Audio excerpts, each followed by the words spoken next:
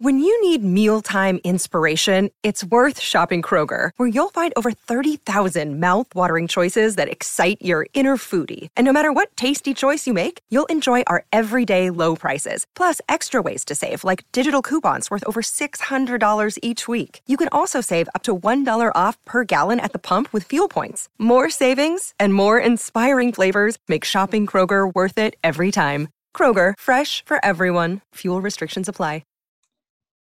Hi everybody, it's Russ from My Hammers 11. I hope you're safe and well. Obviously, new to the channel, please consider subscribing, hitting the bell icon so you're notified of any time we put new content on. We have interviews going up daily, but sometimes 2-3 times a day. I wouldn't want you to miss any of these amazing guests we've got coming up, including today's guest. We'll talk about where he's calling in from at the moment, because that'd be interesting. But he played 70 times for the club. He was, prominent in the 92-93 season. We went up and into the top flight, and obviously played in the Premier League. He's actually the first ever player I met personally as a footballer. Pete, I remember, but I did. And we'll talk about that in a tick. It's Pete Butler. How you doing, man? I'm all right, yeah. I'm good, Russ, yeah. Bit warm. Yeah, a bit warm. And yeah, it's not like it's normal UK weather where you are, is it? No, it's cracking flags outside. Saying that, though, it's the monsoon season at the moment, but it goes from one extreme to the other. But no, I can't complain. Saying that, I mean, you've had some wonderful weather in England, even though you have been under lockdown, haven't you? Yeah. What's it like where, for those of you who don't know, obviously Pete is national manager of Liberia.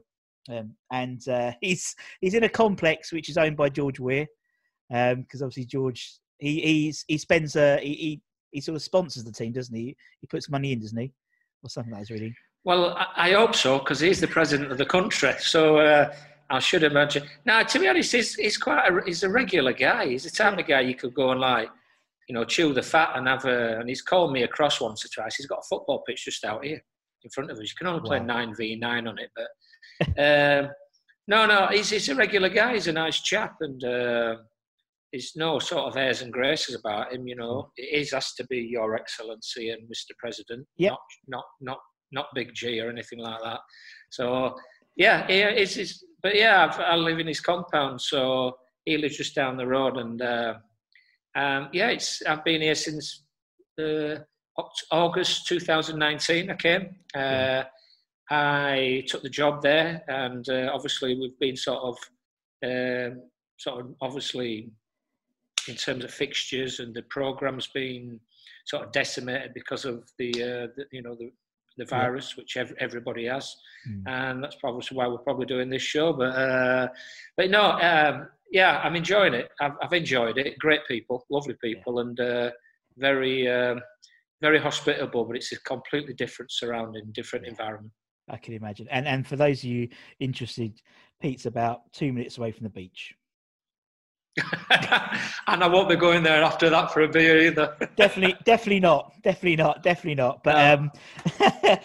but so that's the idea. You're totally right. The idea of this channel was there was bugger all football on the telly, and so we started this channel as an idea, and it's just grown. It's brilliant, and hopefully, we've only got a week and a half until hopefully the Premier League's back, and we'll see what happens. What happens.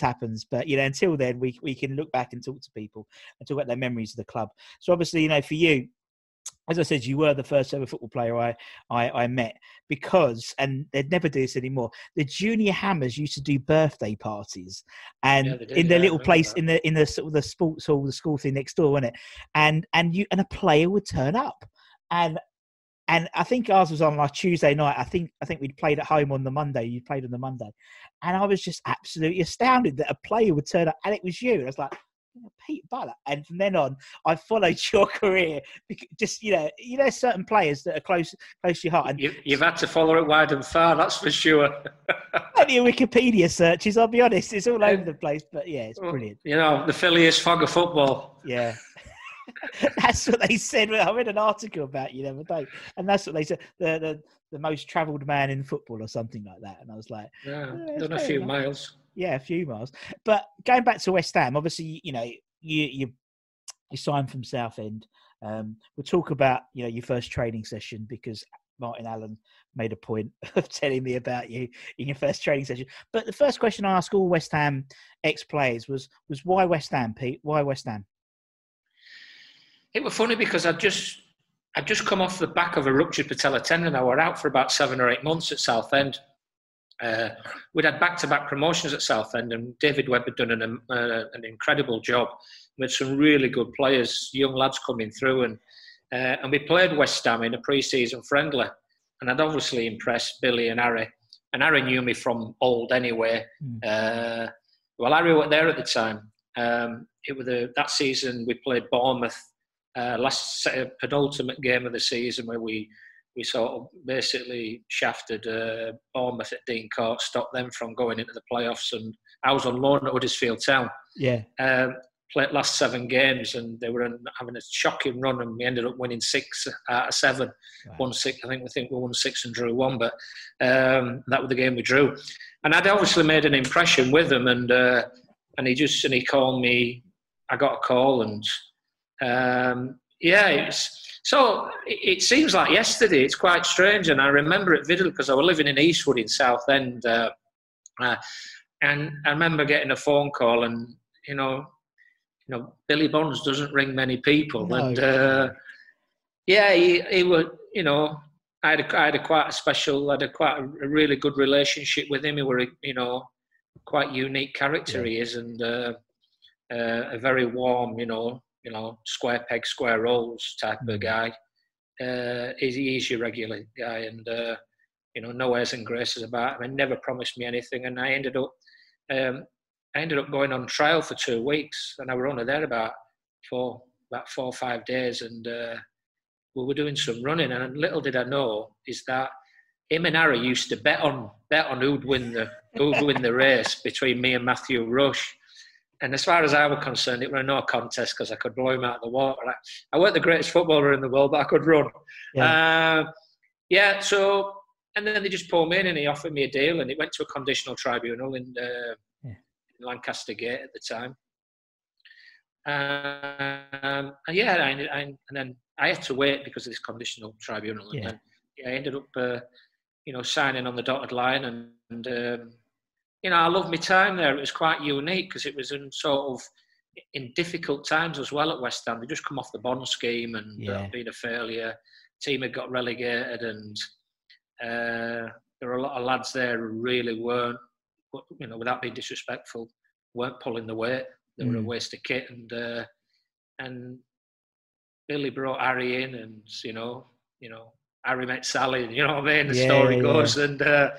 And he just changed it and brought in some characters, and thank God, I fitted into that mould, and it was quite a time of my life. A lot happened when I was there for 3 years, 2.5, 3 years. A lot happened, Births, played my debut there, played in the Premier League, deaths, the whole caboodle. So it was quite a special, special part of time of my career, and also an important time of West Ham's career as well, because they were on that verge where obviously the Premier League money you had to be in it, to get, to win it and be involved in it.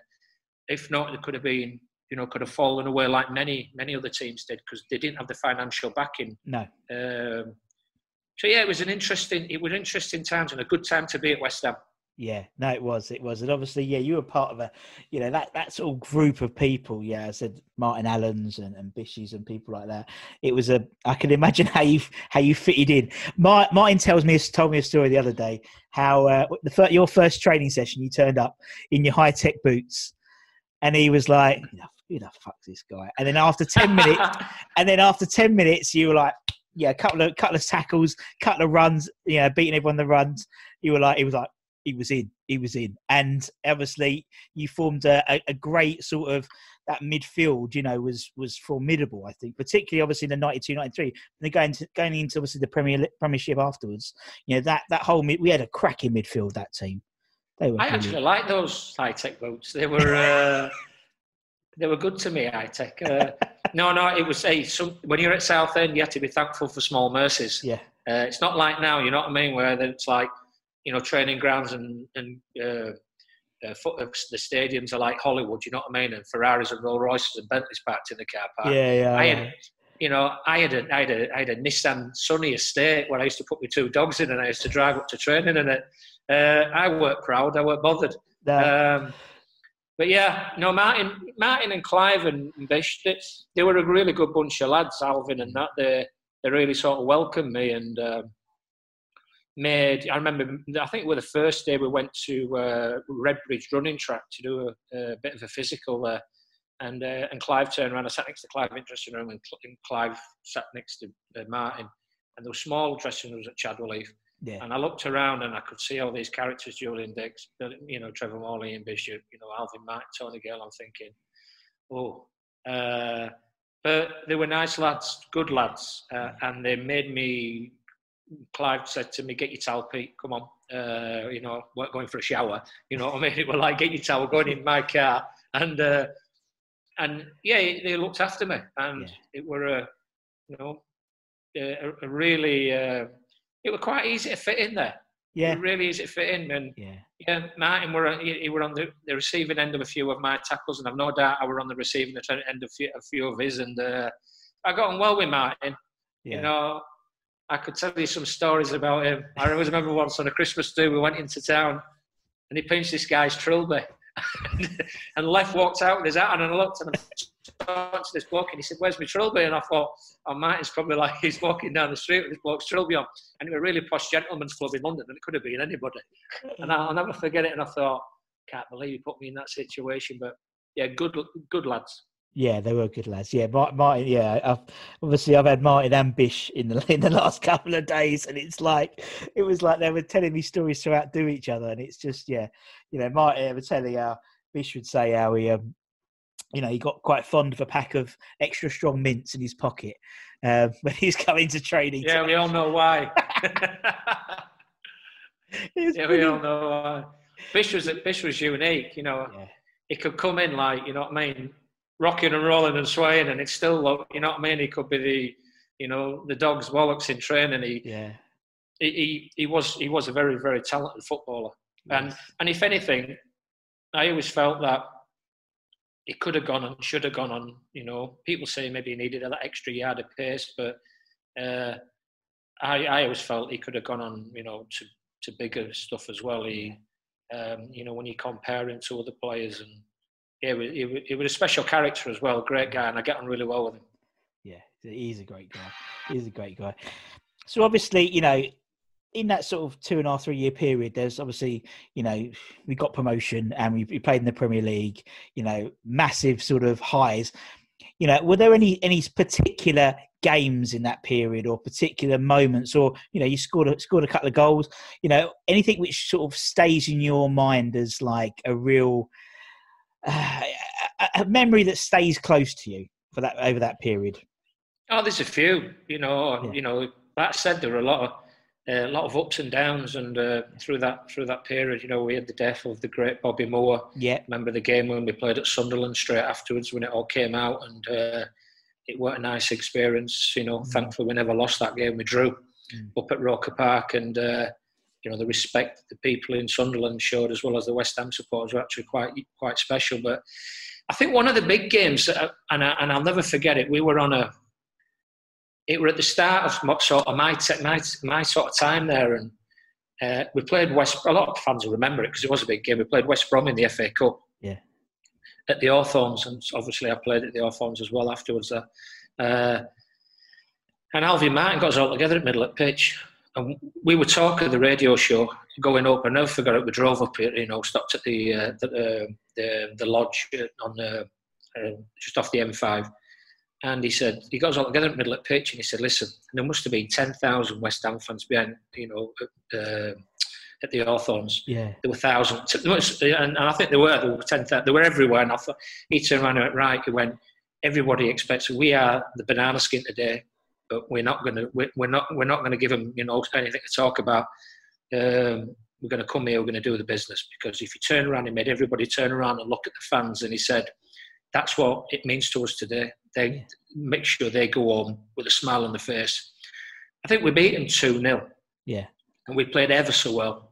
I think Trevor scored, and maybe Clive, and that really, for me, was sort of.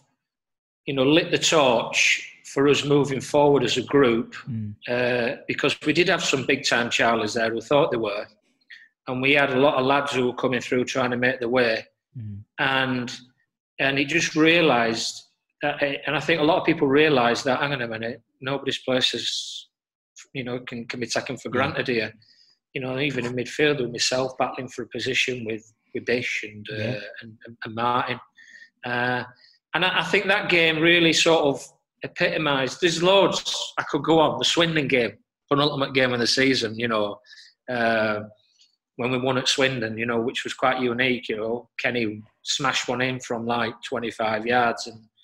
And my first game, thousands of West Ham fans at Oakwell. And I'm looking and I'm thinking, I'm thinking to myself, God, it's like baptism of fire. But it was just a great period, and a lot of really, really important pressure games as well, and no better feeling than playing under the lights at Upton Park as well. Yeah. No, exactly. Upton Park seems a strange word that these days, doesn't it? It does. It's getting slightly more distant memory, isn't it? Unfortunately, fortunately, it's progress, isn't it? And as I said, that's the whole point of this sort of whole channel, is to sort of document all these memories, and not just of Upton Park, but obviously players who some people have seen, some people didn't see because they weren't around in that time. People who are fans from the mid '60s and got to see Bobby and Jeff and Martin play.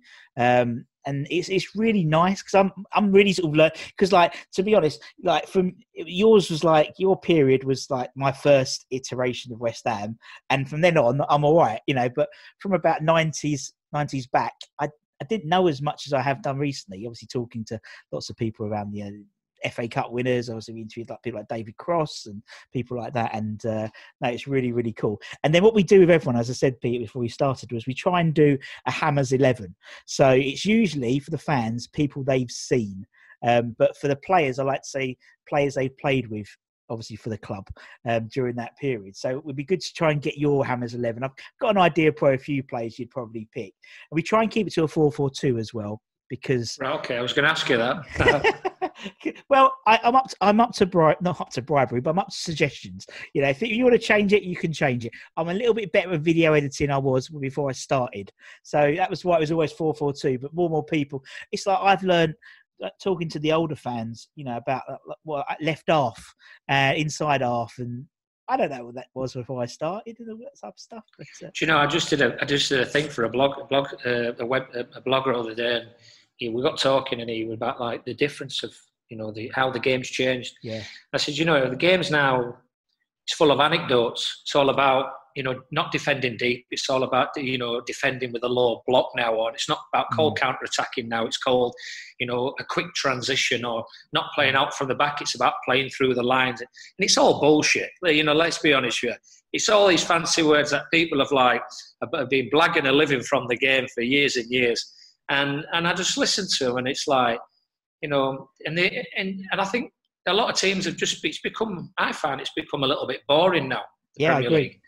It's become boring. Most teams set up to play like a 4-2-3-1.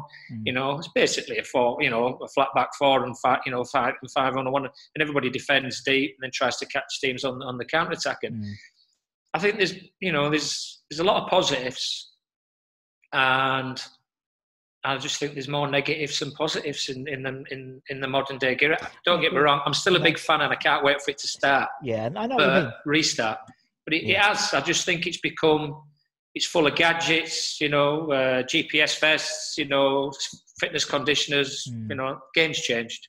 Fast pictures. I could go on all day about it. It's true. And I think that's really, and it's not just the actual sort of the game itself, but I think the players, you don't get characters anymore. You don't get people like you or Mad Dog or Bish or Moncur or even a bit like Di Canio. You don't get those people anymore. I think it's almost the sport has become so professional, so scientific, that it's almost nullified that part of, and that's what people get. That's why people still talk about you, still talk about Mad Dog, still talk about your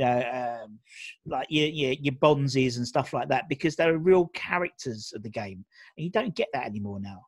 which is a shame. Well, I've got a friend here, and he's from London, lives in Greenwich, and we were talking about this like a couple of nights ago. And he said to me, we got talking about the pitches, you know, and the Hollywood style facilities, training, and, you know, conference facilities, hotels at the grounds, etc. Yeah. The pitches now are not even normal grass; they're like 50% artificial and 50% with the plastic roots. You don't pull. That's the question. 10, 15, 20, 25 years ago, were West Ham playing any worse football or better football than they are in the modern day era, with all the fast pitches? Because the pitches do make a massive difference. Huge difference in terms of actually, you know, watering the pitch. You know, when we were open, it'd piss down before the game. You know what I mean? To get some water. Now pop-up sprinklers, and you can fizz the ball around, and the ball's like with these polyurethane balls. And I don't know. I mean, I just think the characters have died. They've really died, and we cry out to see young players come through the system, and great to see players like Nobby and Declan Rice, you know, come through, and you know, and hopefully it'll come back. Yeah. Well, fingers crossed. No, yeah, but also I think, you know, it's not just like the characters, the jokers, and thinking of those stories, but even things like leadership. You know, someone that you don't have like an abundance in the Premier League. It used to be every team had their leader, whether it was a John Terry or maybe Vieira or Petit. We've got sort of Can you mention John Terry on this channel? Yes, you can, because John Terry got an East End boy, isn't he? He's an East End boy, and he got a clap when he was wearing the testimony when he was wearing the West Ham shirt. You know, I've seen he's had a clap, but you know what I mean. It's like you don't get that. You know, even in the national game, you know, you don't got leaders anymore now, and it's the boys who are leaders, like someone like Deck. I think Deck is a born leader, really. He sticks out like a sore thumb, and you don't. And it's just, I think it's almost become, people have become nullified by the professionalism, as you said, because they're wearing GPS shirts and vests and stuff like that. No, it's true. I mean, don't get me wrong. I think there is a place for it, and I think it's trying to sort of blend that, the old with the new, you know. But you know, square peg, square holes. You know what I mean? Round peg, round holes. I'm a pragmatist, and I always have been. And I just try and. It's like when you work in this part of the world, and you know, you go and take your training sessions, and you see young lads at the side of the road crushing, you know, smashing rocks for $1 a day, and then you turn up. There's no boots for kids. You know, the youngsters have got no boots or kit, and you just makes you realise puts things into perspective, and then, you know, people complain and moan, and I just think, you know, if you're not born, you know, you did, you know, working in Africa is quite a humbling experience, and a special experience. No, I totally understand that, and you're right. And I think in the same way, all this stuff that's happened, but from a UK perspective, I hope that, you know, someone said the other day to me, "Oh, you're going to see football, going to see West Ham is a bit like a chore over the last couple of seasons, but it's a chore they want to bring back. They want to, and hopefully people will appreciate the smaller things in life. You know, we can moan about, you know, if Moyes plays Antonio or Zabaleta, you know, but in the grand scheme of things, it's inconsequential, really, isn't it? And as you said, when you go to, like, Tilken, where you're playing, you manage at the moment, it's, you know, when kids ain't got football boots and there's sort of all the poverty, it's just puts everything into perspective, I think. You know, when I was national team coach of Botswana, I used to have to drive around the country, and the Duke of Edinburgh Trust were fantastic. They were really supportive of what I was doing. Yeah. So they used to give me boxes of balls, bibs and cones, etc. And I used to drive 6 hours, 10 hours in the back of this pickup truck that I had. And I used to drive around, and I used to do things called TIPs, talent identification programs. And I used to do them in certain areas. I won't bore you going into it, but I used to go and give it to these schools, and I'd once give them to prison. So I did one at a place called Kasane, right on near the Livingston Falls. Never forget it as long as I live. We turned up, and the guy rang me at the hotel. He said, "Pete, you coming? Coming to the game?" I said, "I thought we're starting tomorrow." He said, No, there's a game on today because we want, waiting for you to start. So I said to my mate, his mate came up with me. So I said, come on, we better get down there quick. Yeah. It's in the prison grounds. The match is in the prison grounds. It's a league game. And as we drove in, I got out of the van and they're all stood on pitch. And then there's all these guys in these orange uniforms. And they're all jumping up and down. And I went, what's going on? Has somebody scored? And he went, no. He said, it's the first time the national coach has ever come to watch a game here. He goes, and they're so happy. So I went to get a ball out of the back of the car to kick it over into prison thing. And the bloke went, no, you can't do that. So I was like, the fact that there's drugs in there. Yeah. So what I did was, I went and gave him a load of balls. Yeah. And I went and bought some tins of paint and some wire brushes and I had some new nets as well with me. And I donated them to the prison.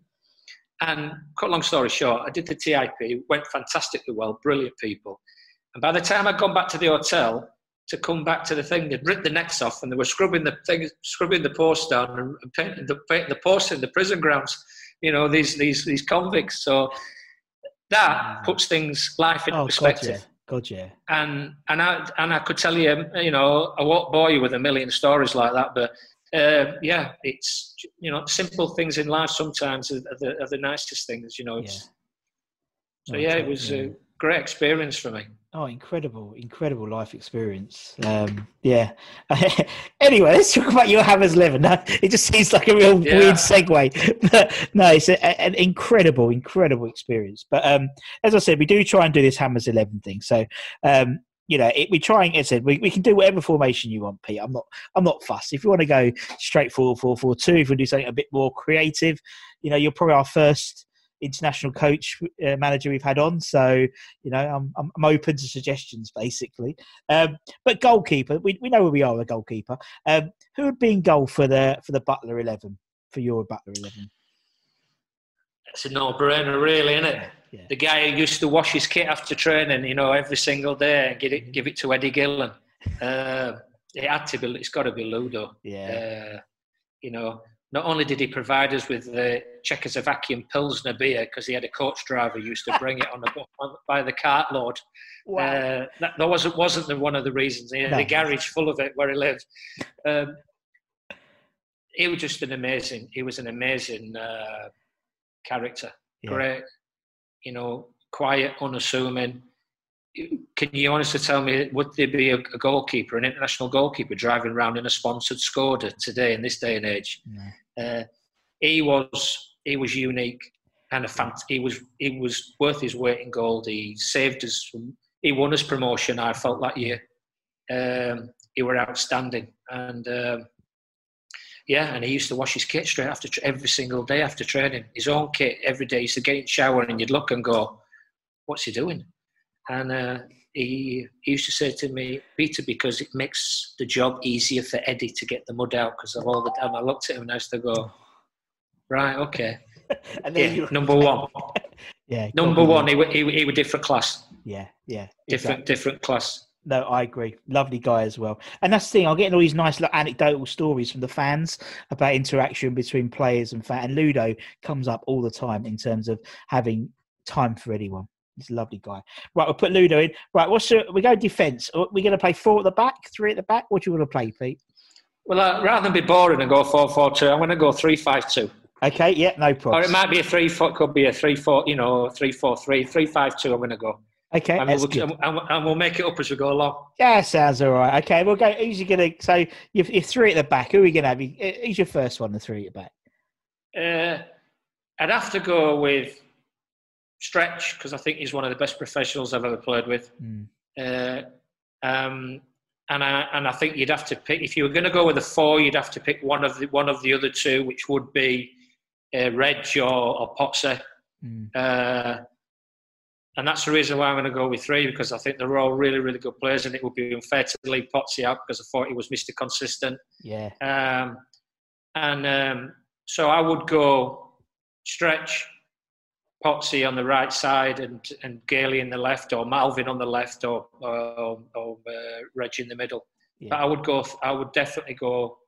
I would play those 3 at the back. Whether they could play that, we once played it once at Leicester, and we ended up winning. So we didn't play great, but we defended to save us lives. And the first time we played 3 at the back, and it worked for us. But I think in this day and age, everyone plays, 4-2-3-1, and it just gets a bit boring. And and I like to play. I think a lot of young strikers now learn, especially combination play. The art of combination play with two strikers working, spinning off each other and making runs, one coming short, one going in behind. There's been a bit of a dying art, and I do like to play with two strikers. So that's why I'm going to go 3-5-2.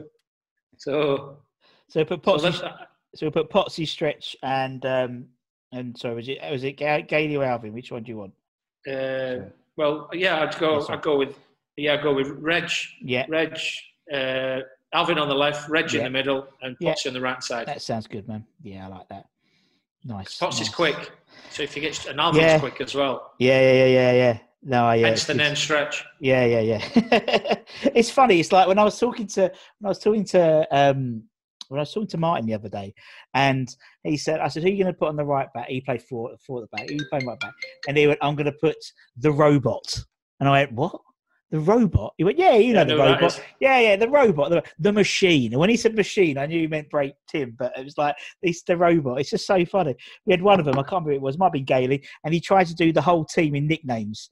And I was like, God, I'll be honest, I don't know who the fuck you're talking about. That's a good start. We'll go for that. But, right, let's go for the middle. We play whatever whatever you want. Talk about whoever you want in the middle. Well, obviously, I'm not going to pick myself, so... You can. I can't pick this. All right, I'll pick myself. Yeah. Gailey put himself as captain, penalty taker, corner taker, free kick taker, and first team coach. Well, he would do, wouldn't he? Yeah. He's from that side of London. No, I always felt it was always going to be, a three in midfield with... Yeah. And because I played quite a lot of football with both of them, I would like to think that I would not want to leave one of them out, i.e. Martin and Bish, because they were both special characters. And, Bish, obviously, very, very good footballer. Yeah.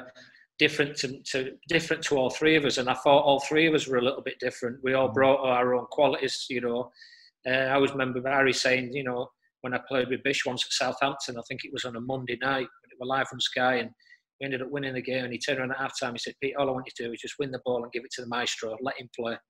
And I looked at him and I thought, yeah, all right. So, I'd go that. I'd put myself in then, and I'd go with Martin, maybe playing a little bit more advanced, or whether we played like with an anchor man in midfield and two playing a little bit further forward, but it probably would be Bish, Martin, and myself. Yeah, that's nice. I like that. I think and that was the three of you just epitomised that sort of that my era. That whether it was just brilliant. I said I'm a bit of a massive fanboy of yours, Peter. So it's like I'm a bit a bit flustered. Really, I don't get flustered talking to players, but for you, I just really and it's really. But yeah, okay, right. So we put the three of you. Right, let's go. So we've got three at the back. We've got the three in the middle. Who do you want to talk about next? Well, I think you're talking about playing wing backs, and you can only play lads wing backs. You call them whatever you want to call them, half backs, wing back. You got to play attacking players who can get up and down the pitch, and they have got great engines. And for me, probably the right back of that era, and I was there. Kenny did really, really well. Was a really good player, good footballer. But I'd have to go with Tim. Because he had such a fantastic engine. He was a machine. He was a really good professional, and I would think he'd be one of those guys at home that would count the peas on the plate of him and his wife. You know what I mean? You've got more peas than me. He was meticulous in his preparation, but a good lad as well, and a good footballer. And so I would play him on the right. Yeah. And then on the left, I'd go with Dixie. Yeah. Yeah, because you can't leave him out. No, you can't. No, you can't leave him out. And in all fairness, he was great going forward, and he could defend as well when he had his head on. but he's probably one of the best passers of the ball I've ever worked with. He had, rather than his explosive shooting and his aggression and his tackling, he did have those subtle qualities that stood him out from the rest. He was a wonderful, talented footballer and a character as well. And you ended up getting really well with him as well. And you got to earn your respect with Dixie. Yeah, no, I get that. Yeah, that's what comes out when you guys talk about Julian. I think Martin was like, he was a great trainer if what they were doing he wanted to do. That's basically what he said, and I was he never warmed up. He used to come in and smash balls in top corner, and I used to go out because I had to warm up because I'd had quite a few injuries, and I used to go out and warm up for half an hour, beforehand, and do a little bit of work and a little bit of extra work before and after. And he was like sometimes the first on the training ground, smashing balls in the top corner, and daft as it sounds, sometimes the last as well. Yeah. And unless he weren't driving his Harley Davidson fat boy to training with the dog on the petrol thing. But yeah, he no, I would play him on the left, and I would have gone Tim on the right. I mean, you leave players out, but obviously you play that system. Yeah, of course you do. Yeah, you've got to, you can't play. You could play Kevin Keane on the right, who was a wonderful footballer, and Matty Holmes and people like that on the left-hand side. Again, one really, really good footballer. And but yeah, you can't. Dixie and Tim would definitely be picked. Yeah, exactly. That's a good shout. And then to sort of who have you got for the last couple of positions? And who's going to be your super strikers and stuff like that, Pete? Well, I think when you actually look at the goals ratio. And you can't really go any further than the two that Chai would pick and he actually scored quite a lot of goals. I think he played about, I think he played 150, 160 games for West Ham. It's Trevor Morley. Yeah. And I thought Trevor did a very, very good job for West Ham in an era where it was tough. I didn't play a lot with, it's a toss-up. Whether I go with, there's three of them. There's three lads that we played with, and there was even Lee Chapman. But you can't play obviously Lee and Trevor together. So you'd have to go with one or the other, and I would definitely go with Trevor because he was a great character and a great worker, and did a lot of unselfish and savoury things on the pitch that a lot of people didn't really appreciate. But the other three would either be, the caravan of love would be Jonah.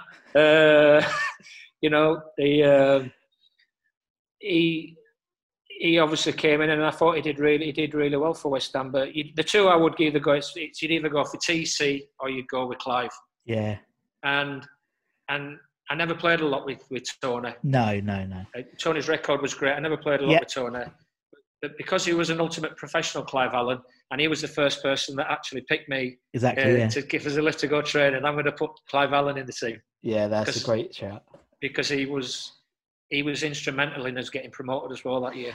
He was, and he scored that. He scored the goal. He scored the second goal against Cambridge, wasn't it? And then the place just erupted. And you know what?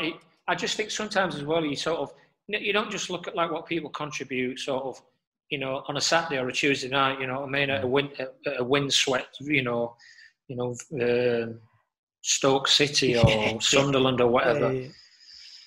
You look at what they do after training and before training, and Clive was just the ultimate professional. He was like, great guy, always willing to help people. I always remember him, and another lad who I forgot to say on the left was Mark Robson, who was a great lad, wonderful player, Robbo. And he always stayed behind and did extra training with myself and others. And Clive was always that guy, always willing to help out and simplified things. He really. I was surprised. Obviously, I think he went into the game, but for Tottenham, and then he sort of came out of it. But I don't know what he's doing now. But yeah, good pro. Yeah, and a nice guy. And that's my 3-5-2. Yeah, no, it's great. I think it's great, Pete. Yeah, absolutely brilliant. Look, I know that the beach is calling and the beer is calling. Of course, it's sorry. Sorry. Don't say that. Don't say that. The reading room and the cup of tea is calling. Pete, it's been absolutely amazing. Thank you so much for your time, especially being over there and stuff. I really appreciate you. And charging your laptop up in case you had a power cut as well is. Well, it is. I'm still on 100%. So it's a pleasure, and it's sometimes I do miss English football. Yeah. And everybody always says to me, I talked to this friend of mine who's a big West Ham fan, and he said, "Where did you live?" And I said, I never left Southend. Yeah, I lived in Southend all my time. I used to travel backwards and forwards, and had all my mates were all West Ham fans. It's not a bad. I mean, I live in Hornchurch, so I live Gidea Park. So I've got friends that go Southend quite a bit. Gidea Park's posh. Yeah, Gidea Park, Hornchurch. I love Southend. I enjoyed it, and I love that part of the world, and it was great. And then near Rochford and that, where I used to walk my dogs and that. And but yeah, sometimes you hanker and you cling on to sort of like English football and and I just thought, out of all this unprecedented times and tough times, and country is going through a bit of a very some really difficult issues at this present time, is that people start being a little bit more kinder to each other. And and I think people are appreciating things more. So it seems people are communicating more with people, although they can't communicate them properly, over Zoom. As I said, I had to teach my mother-in-law how to use FaceTime and WhatsApp and things like that. And it just, I've had 2 birthdays, my wife and my daughter's birthday in lockdown, and it's all a bit more creative, think a bit more. It's easy enough to have gone to Pizza Express or something for something to eat for dinner for a birthday party, but everyone seems to be a lot bit more. There's a lot more community spirit. Obviously, until recently, we do the clapping outside on a Thursday for the NHS, and I've heard some great stories about people who are doing. I was talking to Jeff Pike the other day, and they're doing a quiz night in his. Still works at the FA, doesn't he? Yeah. Yeah, but he does in his cul-de-sac. They're doing a quiz night where they're sort of out on their drive, and one person's doing the quizzes and things like that. It's lovely. It's absolutely lovely. That's nice. And then when the Premier League comes back, everyone slags each other off again, and back to normal. Well, let's hope they can get the pubs up, and sooner rather than later. Then you can go down and watch it in the boozer and that. So it's just unfortunate, but I'll be watching with keen interest from Monrovia in Liberia, and it's hopefully I can get home end of August. So I've been in lockdown. It finishes on the 21st. Yeah. It's not a lockdown like you lads have had. You guys have had it a lot tougher than us, and we've got limited cases and limited deaths, and the government seem to have got a control over it, which is good. But let's get the football back up and running, and let's hope West Ham stay up. Yeah. I think we will. I think I'm positive. I'm actually in a weird way, I'm really positive the fact that it's all going to be closed doors, because I think sometimes, you've obviously been at Upton Park when players, when the fans are up against you. Some players don't do well under negative pressure if they're not strong enough, and I think at times that's happened at London Stadium.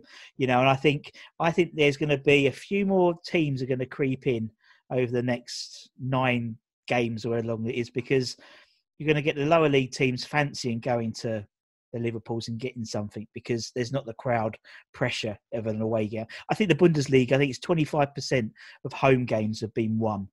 I did see that. Yeah, I did notice that. There's been quite a lot of sort of results which have really sort of come out of left field, and a lot of people have not expected, and the away wins. So I look forward to it. But no, I've enjoyed it. Thank you very much. Thank you. Cheers. Thanks for inviting me on. Absolute pleasure. And obviously, thank you to everyone for watching. You know what to do: like, share, subscribe, do what you want. And for me and Pete, take care, everyone. Stay safe, and see you soon. Bye bye, everyone. Bye bye. Great stuff. Thank you. Take care. Sports Social Podcast Network.